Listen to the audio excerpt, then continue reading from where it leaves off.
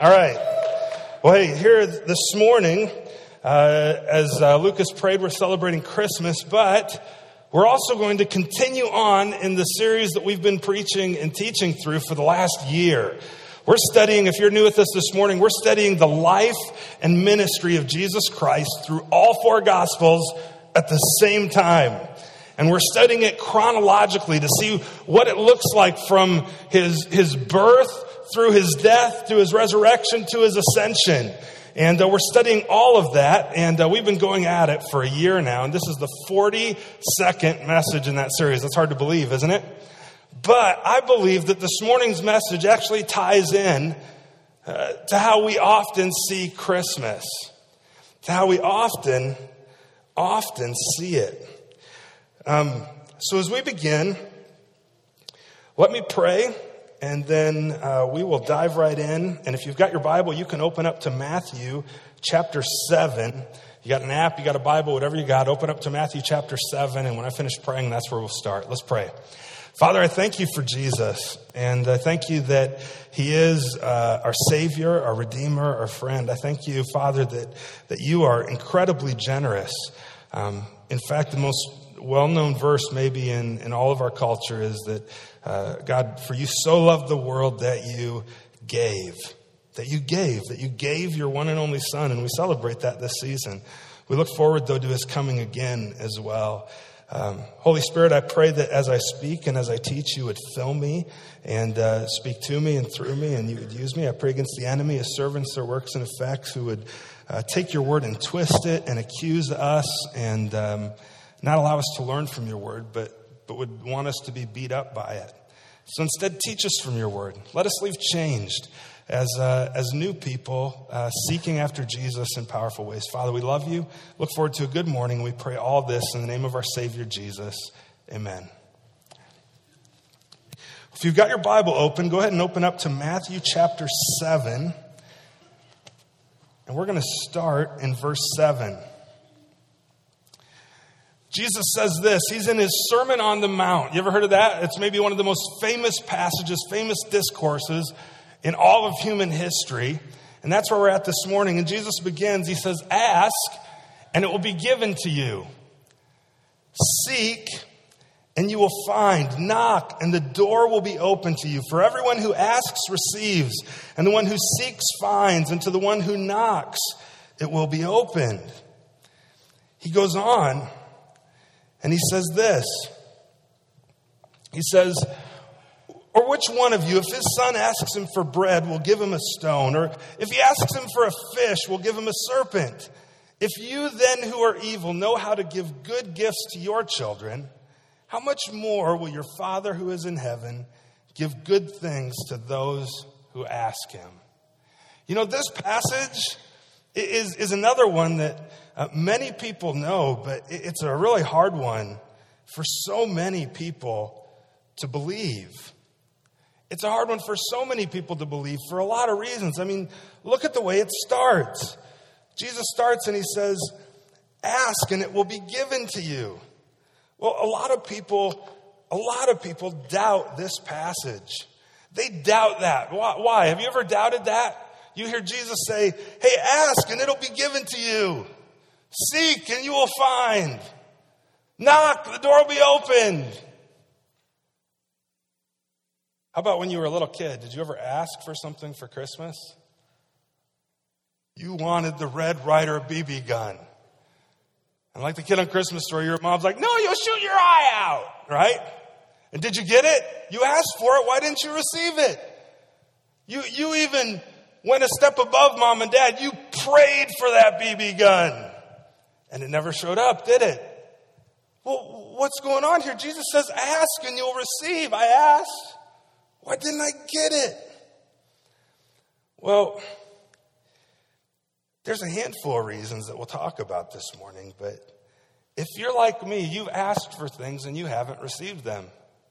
You've sought Jesus for something and the answer has been no. You've knocked and you've waited for a door to open, praying to God for that door to finally open, and it didn't open. And Because of that, Jesus' words here often tend to ring hollow with people. Well, here's a question for you before we go on that you have to decide at some point. When Jesus says these words, when Jesus speaks in general, do you believe him? I mean, really, on a practical, do you believe what he says? That when he says, ask and you will receive, do you believe that? Like, I know it, but I don't know if I know it. Right? I don't know if it's made it from my head to my heart to where I've really experienced that and I know that and I believe it. And that's a huge key this morning. The reason Jesus tells us to ask, the reason he tells us to seek, the reason he tells us to knock is because God hears and he answers prayer. God hears and he answers prayer. Have you ever had any of your prayers answered? That you've prayed about things for God and he's answered you? How about the flip side of that? Have you ever prayed and you felt like your prayers were bouncing off the ceiling and he never even heard you, let alone answered you? Well, there's some pastors, some theologians who would stand here and say, unless you're a follower of Jesus Christ, God doesn't even hear your prayer. I wouldn't say that.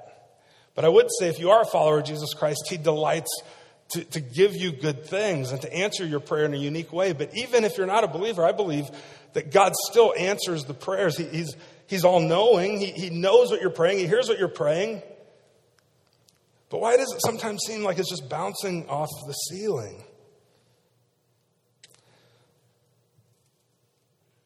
This raises, as Jesus says, ask and it will be given, seek and you will find, knock and it will be open to you. For everyone who asks receives, Jesus says. The one who seeks finds. And to the one who knocks, it will be opened. Well, when that doesn't happen for us, it raises a lot of questions, doesn't it? Just me? Does it raise questions for you? The most pressing is, why didn't God answer? Why didn't he hear me? What about the times, Jesus says, seek and you'll find, ask, it'll be given to you. What about the times when I ask, but I never receive them? What about those times? Is Jesus a liar? I mean, Jesus' words here simply don't line up with my experience sometimes. I'll give you some examples from my life. I don't know if you ever feel this way, but I can give you examples from this fall from my life. The microphone's kind of ringing a little bit. Oh, Mark's not up there. But I can give you examples from my life this fall. Some of you, if you're new, if you're here at part of our church, in August, my dad was diagnosed with cancer. Hannah and I were heading on vacation with her family to Wisconsin, and the plan was to circle from Wisconsin down through Minnesota and into Iowa to visit my family. And so on the way to Wisconsin, I called my dad, and I can remember the road we're on, and I'm talking to him. He's asking me about a bike trip I had been on the week before, and it was a normal conversation. He's asking how it went, and I said, yeah, confirming plans. We're going to be coming home next week. We'll probably be home, Saturday evening, whatever it was, and talked for about 5 minutes, and all of a sudden he started asking the same questions again. And we talked for about 5 minutes more, and he asked the same questions again. And over 20 minutes, we had the same conversation, exact same conversation 4 times. And I looked at Hannah, I'm like, that's just strange. What's going on? And I called and talked to my mom. She said, this has been going on for a couple weeks. Well, the next day he left for Michigan on a business trip. He had to fly to Holland, Michigan, and he got there, and that morning they're waiting to head over. He was traveling with 3 other guys. They're waiting outside for him in the car, and he never shows up to leave that morning and head over to the office.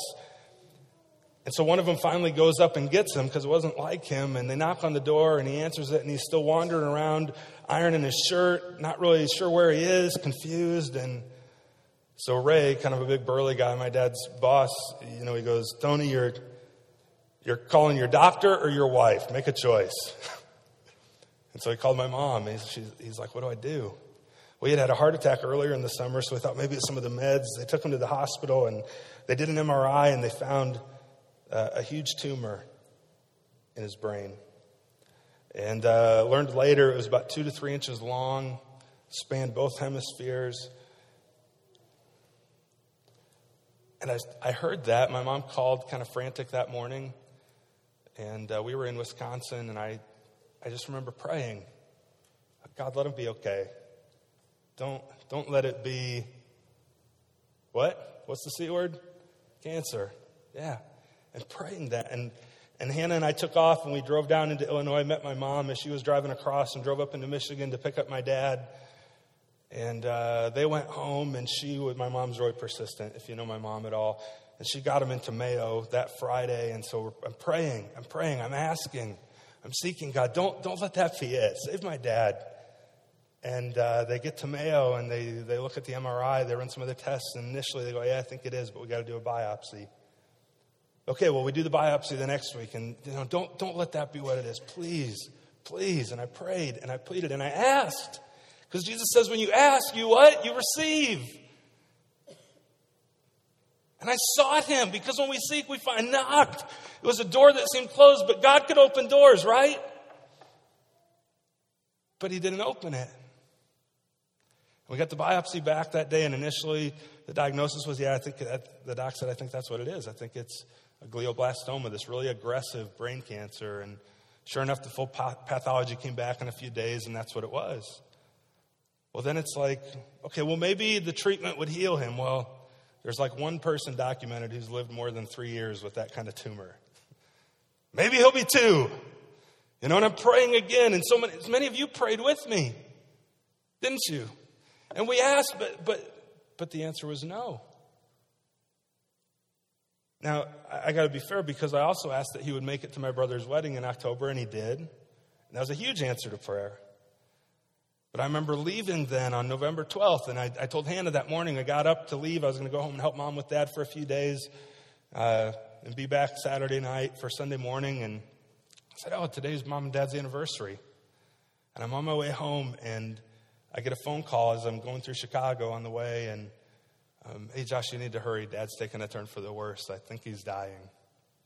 I can remember those words from my mom. And I'm going, okay, well, let him be okay. Don't let him die today, not on their anniversary. Let me make it back. I got about an hour away from home, and I got a call from my brother that he had passed. Why didn't God answer those prayers? I asked. I saw it. I knocked.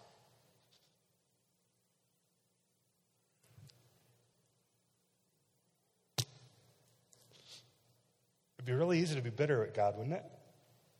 Some of you have had the exact same experience. We had another experience this fall. Hannah and I have been praying for a family and for kids, and found out she was pregnant right after all this started, and we're excited. And then the next week, find out the pregnancy is ectopic or tubal, and we have to have surgery. The baby won't make it. And if we don't have surgery, like in the next 24 hours, Hannah won't either.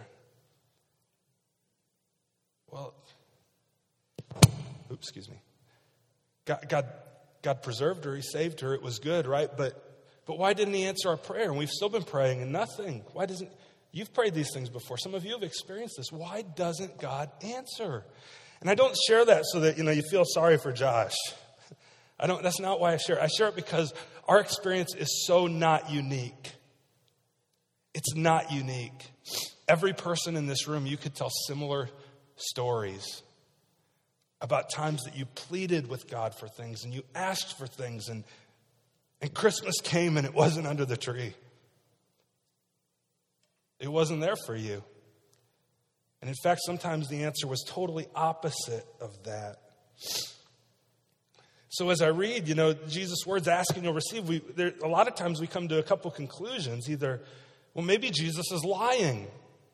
Maybe Jesus is lying, except the problem is it doesn't line up with what we know about Scripture, right? Titus 1 says, the Bible's really clear that God doesn't lie. Titus 1:2 says, talks about being in hope of eternal life, which God who never lies. The writer of Hebrews says in 6:18, it's impossible for God to lie. Go to the Old Testament. It says in Numbers 23, God is not a man that he should lie, or a son of man that he should change his mind. He said, and he will do it. Or has he said, and he will not do it? Or has he spoken, and will he not fulfill it? God doesn't lie. And the Bible's also clear that Jesus is God. He's fully man, yes, but he's fully God. In fact, he was God first. Some religions would teach you that at Christmas, you know what happened? There was a baby born. His name was Jesus. He was a really good guy, and he was so good that he became God. No, that's not the truth.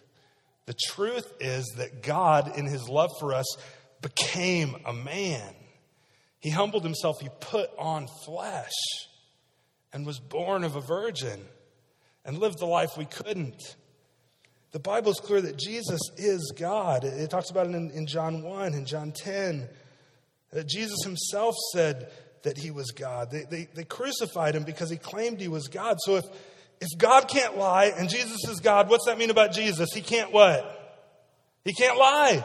So when he says, ask and you'll receive, he's telling what? The truth. He's telling the truth. So why didn't I experience that? What else is going on then? That can't be right. Well, maybe that promise doesn't include me. Maybe that's the conclusion you draw. You know, I get that, but maybe that promise is just for people who are really spiritual, who really got it together, you know, like the pastor. Oh, wait, that's me. And it wasn't answered. See, the problem with that, saying it doesn't include me or that God doesn't answer because you're not good enough, you realize Jesus prayed some things that God didn't answer? If God doesn't answer his own son sometimes, not that he doesn't answer, but he didn't answer the way that he prayed for it, right? Jesus says, as he's in the garden the night before his death, he says, Father, remove this cup from me. Take it away. But God doesn't do it, does he? So if even Jesus' prayer isn't answered with a yes, then the conclusion that the promise doesn't apply to me or that somehow I'm just not good enough, it doesn't hold water. James says that the effective prayer of a righteous man accomplishes much. And 2 Corinthians 5 tells us that we have Jesus' righteousness. For our sake, he made him to be sin who knew no sin, so that in him we might have and become the righteousness of God. So there's something else going on here. The reason God doesn't always answer the way we want him to answer, right? Well, maybe you've heard this. It's been said that God answers prayers in 3 ways. Do you know them? The first one is yes. The second one is no. The third one is ask again later. It's been said that God answers every prayer in one of those 3 ways. He either says yes, he says no, or he says ask again later.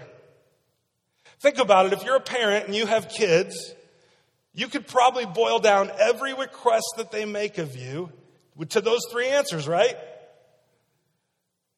Hey, Dad, can I have a puppy? Yes. You go to Mom, hey, Mom, can I have a puppy? No. They're messy. Wake up in the morning. Can I have ice cream for breakfast? Ask again later. Maybe after dinner tonight, right? One of those 3 responses is often the answer. Well, I think that's really true. That those are the 3 ways, just in a nutshell, that God answers prayer. So what are some reasons that God doesn't answer yes? Because that's the answer I like. I like the yes answer. Anybody else? All for yes? Yes. Say yes. Yeah, I like that. Now, if I wasn't true to God's word, you know what I would stand here and say? I would say, if you believe it, you can claim it, and it can be yours, and God will always say yes. You know what the problem with that is? That's just not in the Bible.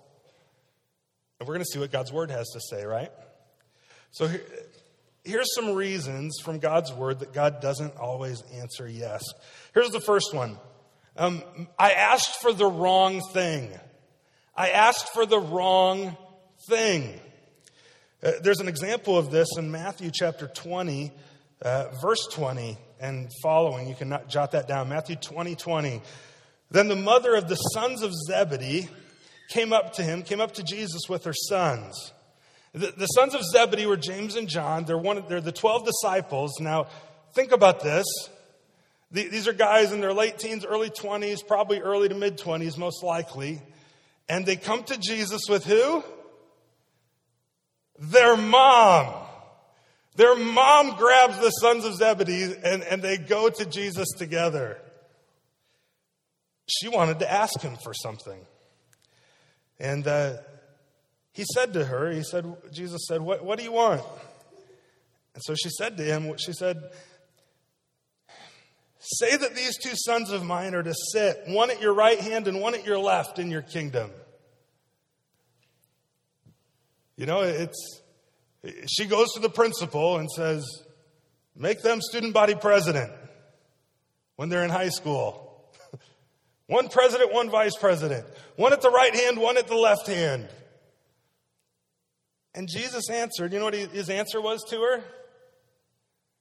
You don't know what you're asking. You don't know what you're asking. She asked for the wrong thing. When Mark records it, he says that James and John were the one who asked. But my guess is it's maybe a combination of the two, that maybe they got their mom to go ask for them, or they got there and then they asked also after she did. Because they come to him, and here's what's curious about the account in Mark chapter 10. When Mark records this, from his perspective, he says, James and John, the sons of Zebedee, came to him and said to him, to Jesus, Teacher, we want you to do for us whatever we ask of you. You ever go to God like that? Maybe you don't say it that way, but that's the attitude. I tend to do that. Hey, Jesus, I got a couple things. I love you. Thanks for all you giving me. I got a couple things to ask of you, and I'd like you to do whatever I ask. I'd like you to do whatever it is I ask for you. This is what I want you to do. You've ever prayed like that, practically?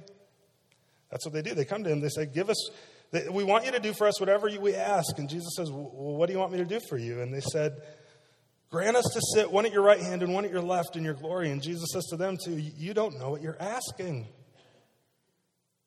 You don't know what you're asking. They're asking for the wrong thing. They're asking for the wrong thing. Tim Keller writes this in his book, Walking with God Through Pain and Suffering. It was published last year. He writes, he goes, I prayed, he's talking about when he was in college, I prayed for an entire year about a girl I was dating and wanted to marry, but she wanted out of the relationship. All year I prayed, Lord, don't let her break up with me.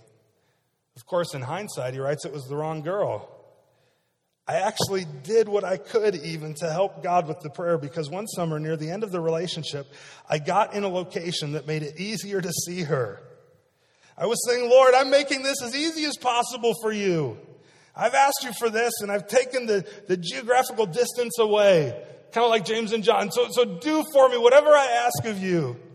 But as I look back, he says, God was saying, son, when a child of mine makes a request, I always give that person what he or she would have asked for if they knew everything I know. I always give them whatever they ask, if what they would ask if they knew what I know. And he was asking for the wrong thing, like James and John. You ever asked for the wrong thing? I know I have. I've asked for the wrong thing, and God doesn't answer according to what I want, but according to what I would ask if I knew everything he did. Because he knows what's best for me. Think about this. Jesus goes on to talk about him being a good father. How many of you have your kids, if sometimes they ask you for the wrong thing, right? They just flat out ask for the wrong thing, and it's like, if I said yes, that would be so damaging to them. And so really I can only answer and do for them what I would do if they asked everything from my perspective, knowing what I know, what's best for them. Well, sometimes I ask for the wrong thing. Number two, another reason I think God doesn't always answer yes is that sometimes I ask in the wrong way. Sometimes I ask in the wrong way.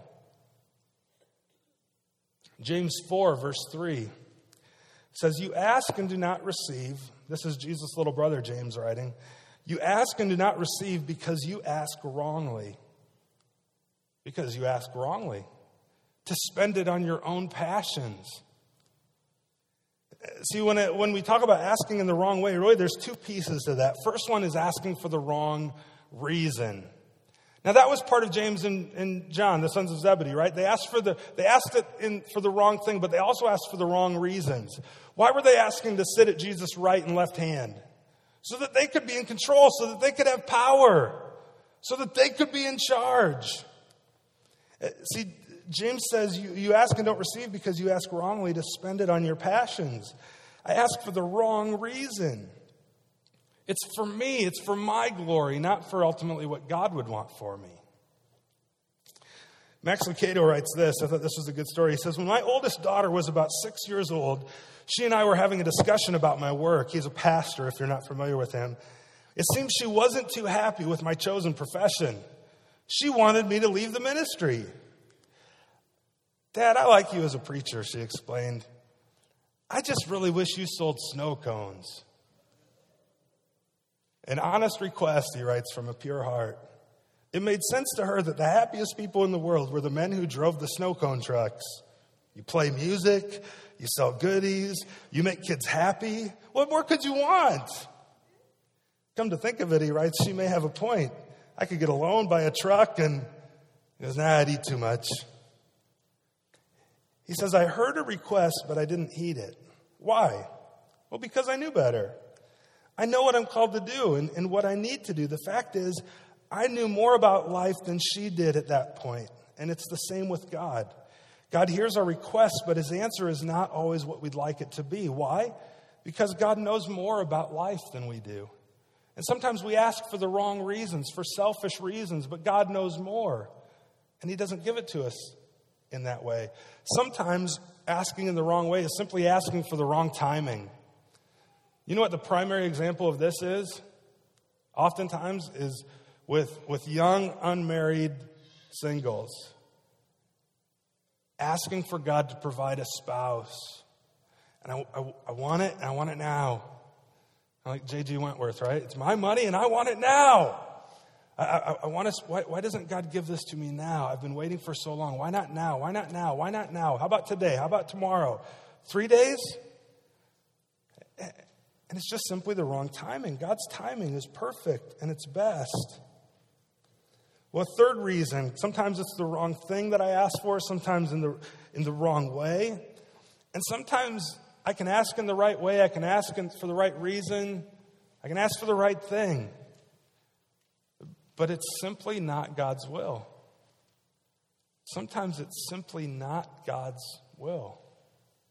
Now, let me ask you a question. Do you believe that God is sovereign? You know what that means? Sovereign means that he's in control of everything. That he rules and reigns and has full scope and vision and knowledge and control of everything. And nothing happens that isn't without him knowing about it, without him ordaining it in some way, shape, or form. Sovereignty means that God is in full and complete control. Well, then what that means is that sometimes things just simply aren't his will. It's not what he would have for me. It's not what he's planned for me. See, John writes this in his first letter in chapter 5. He says, and this is the confidence we have toward him, that if we ask anything according to his will, he hears us. Well, I didn't tell you all of Jesus' prayer in the garden when God didn't answer him. When he says, Lord, please take this cup from me. Do you know what piece of that was missing? He said, if it's your will, take this cup from me. And he goes on, he says, but only do what's according to your will. Your will be done. Some of us memorized that as little kids, the Lord's Prayer. Thy will be done. Praying according to God's will. So it begs the question then, if sometimes something's just not in the cards for me because it's just not what God has planned, then and I think through reasons why God doesn't say yes, and I need to ask for the right thing, for the right reason, and according to his will, then how do I do that? How do I ask? How do I know how to ask for the right thing in the right way in the right time according to God's will? I think the answer is in John 15. John chapter 15, this will be on the screen, but you can turn there if you'd like as well. In John 15, starting in verse 4, Jesus says this. He says, abide in me, and I in you. Abide means to remain. Abide means to stay. Abide means to hang out, to stick around, not to move, but just to remain there. Jesus says, abide, remain, stay in me and I in you. As the branch can't bear fruit by itself, unless it abides in the vine, neither can you, unless you abide in me. Think about it. If you have a vine in your backyard or an apple tree or whatever it is, and you cut a branch off, and you just lay it on the ground, and you go out a week later and expect there to be fruit on it, you think there will be? No, why? Because it's not connected to the tree. It's not abiding in the tree any longer. Jesus says, I'm the vine, you're the branches. Whoever abides in me and I in him, he it is that bears much fruit. For apart from me, you can do nothing. If anyone does not abide in me, he's thrown away like a branch and withers. And the branches are gathered, thrown into the fire, and burned. But if you abide in me and my words abide in you, ask, here it is again, ask whatever you wish, and it will be done for you. This tells me that a key for me, if I want to ask for the right thing, for the right reason, the right time, according to God's will, I need to abide in Jesus Christ. I need to be close to Jesus. So that way I know what his will is, right? That way I know what his will is. I must abide. That's the key.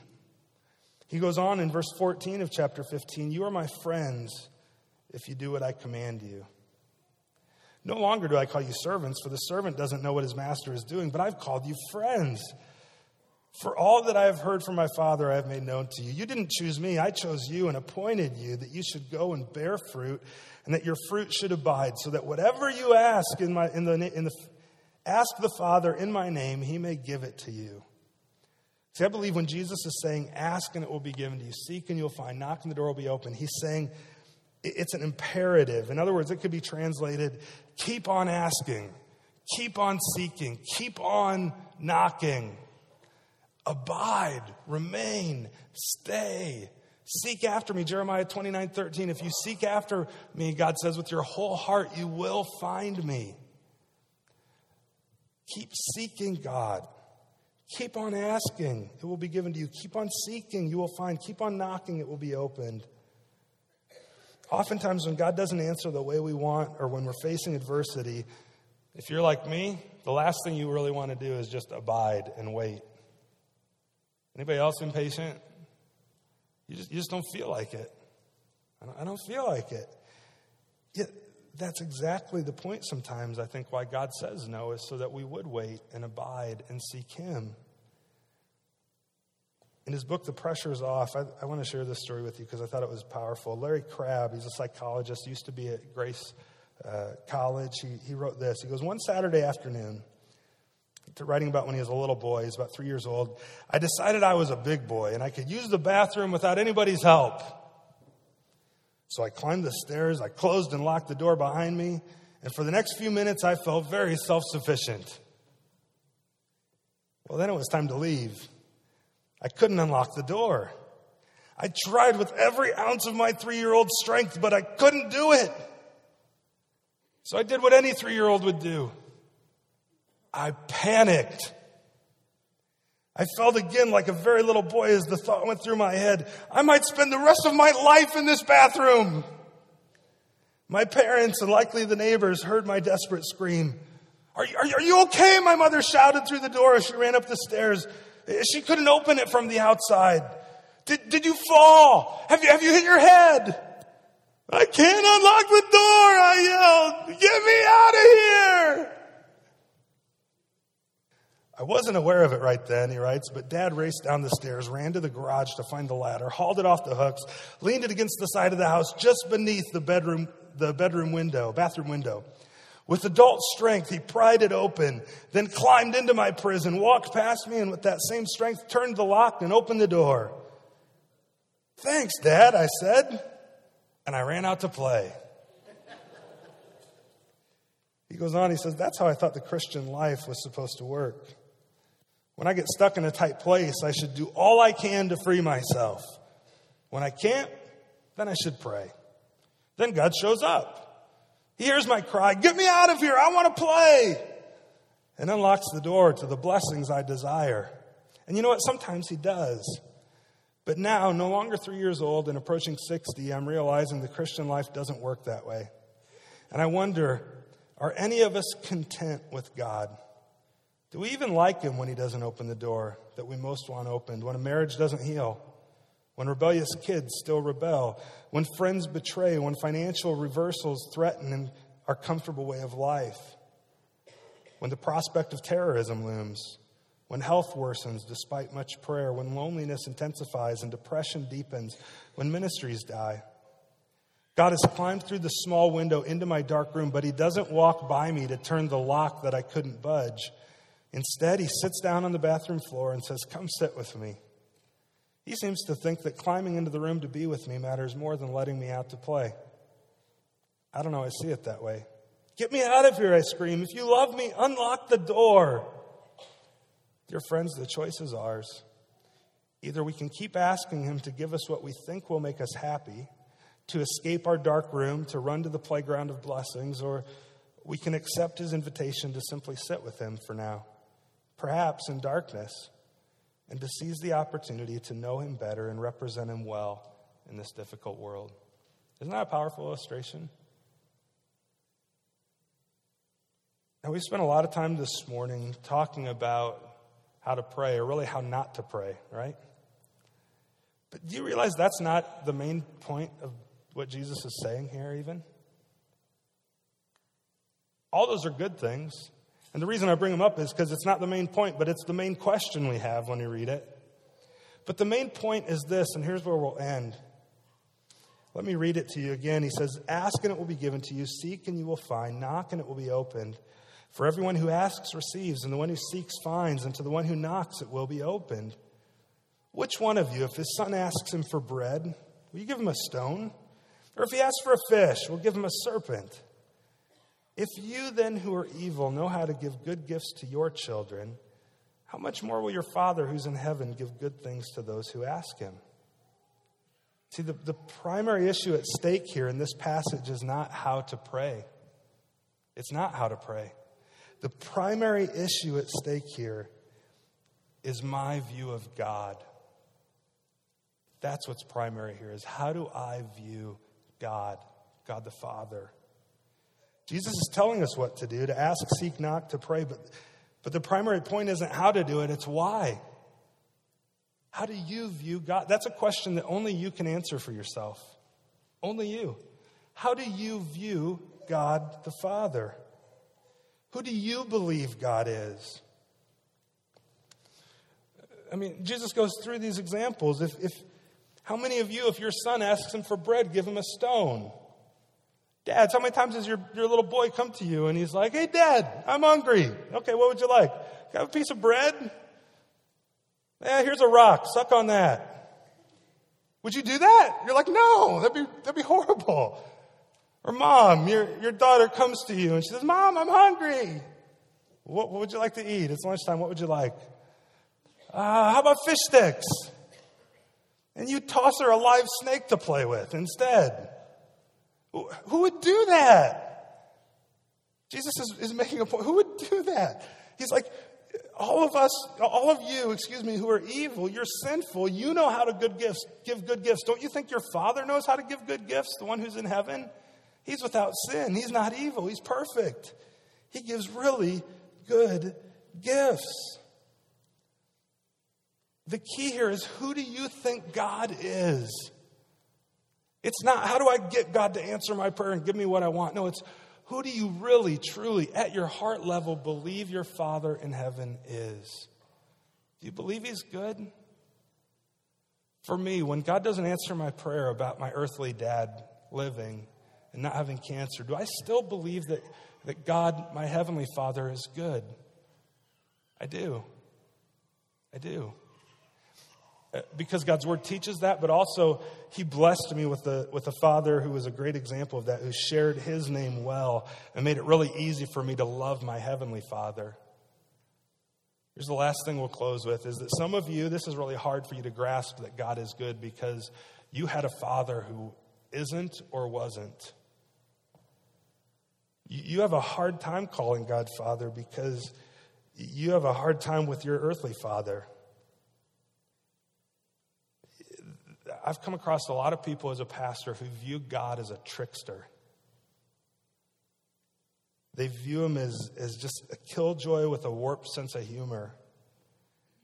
Oftentimes they come from an abusive background. Their father, to trust a father figure, their ability to do that's been so severely damaged. And that's some of you in this room whose stories I know and whose stories I don't. As a result, you fail to trust that God is good. You refuse to ask him for things because if I would ask, if I would really seek, I'd just find him not to like me. I'd find him not to really love me.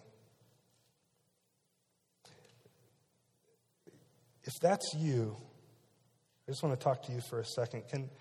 Can I very kindly and lovingly encourage you with something? Your problem in not trusting God the Father is that you're comparing God the Father to your earthly father. You're saying, I don't trust that father because of my experience with this father. And if he's anything like this, I want nothing to do with him. And if this father treats me that way, why would that father treat me any different? Yet you're seeing it completely backwards. You're comparing God the Father to your earthly father when in fact you need to judge your earthly father based on what you know of your heavenly Father. See, God the Father doesn't share your dad's name. Your dad shares the name Father, which is given to him from his heavenly Father. And he's to model and reference him. And some of you had great fathers in this way. But others of you had a really horrible experience. So let me tell you, even if your earthly father isn't loving, your heavenly Father is loving. Here's some characteristics of your heavenly Father. He's loving. Let this sink in. Even if you had a good father, and that's the point of Jesus' passage, who do you believe God the Father to be? Would you really ask him for things? Well, he's loving. He's generous. God so loved the world that he gave. Even if your earthly father isn't generous, your heavenly Father is. He's faithful. He's faithful. If your earthly dad wasn't faithful, your heavenly Father is faithful. He's gentle. He's strong also. Yet he's tender. He's a friend to you. Maybe you're not a friend with your earthly dad, but you know what? God the Father views you as his friend if you've trusted Jesus. He's wealthy. You're a rich kid. You love Jesus.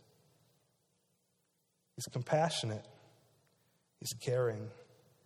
He's a provider. If your earthly dad never provided, your heavenly Father does. He's powerful. He's respectable. He loves to enter your world and spend time with you. Loved ones, God the Father is a perfect Father who loves you and delights to give good gifts to his children. If you've never trusted Jesus Christ, let me commend to you, trust him. He's come into the world not just to come and hang out and make life miserable for everybody with a bunch of rules. He's come because God the Father is generous and he loves you, and he sent his Son to pay the price you could never pay, which is the penalty for your sin, so that you could become his child, so that you could be adopted and become one of God's children. And it starts by simply recognizing, you know what? I'm an orphan. I need a father. I'm messed up. I'm sinful. I need a Savior. And I turn. Biblically, it means I repent. I turn to Jesus. I trust him. I give him my sin. He gives me his righteousness and his love and his grace and his peace. And now I can ask and receive. I can seek and I can find. I can knock and the door will be open to me whenever I do so according to his will. Amen? Listen, I'm going to pray. We're going to take our offering. We're going to close this song, and we'll call it a morning. Father, thank you for Jesus. Thank you for Jesus. Thank you for sending him to live the life we couldn't on this earth, to give good gifts to us, to make us your children so that you could give us even greater gifts. Father, there's so many times we ask and we myself included, we can pray, and it's almost like we're just rubbing the side of the bottle, waiting for the genie to pop out and give us whatever we wish. Thanks for examples who were your own disciples, part of the 12, who sometimes failed in the same way in James and John. Help us, though, to ask you rightly, to ask for the right thing, to ask in the right way according to your will, and to do that always abiding in you. Because you love us. We abide with you, we stay with you because you're good, because it's what's best. Help us to be children who crawl into your lap and just spend time with you. Thanks for Jesus. Thanks for Christmas. Thanks for your grace to us. We pray all this through your Son, Jesus. Amen.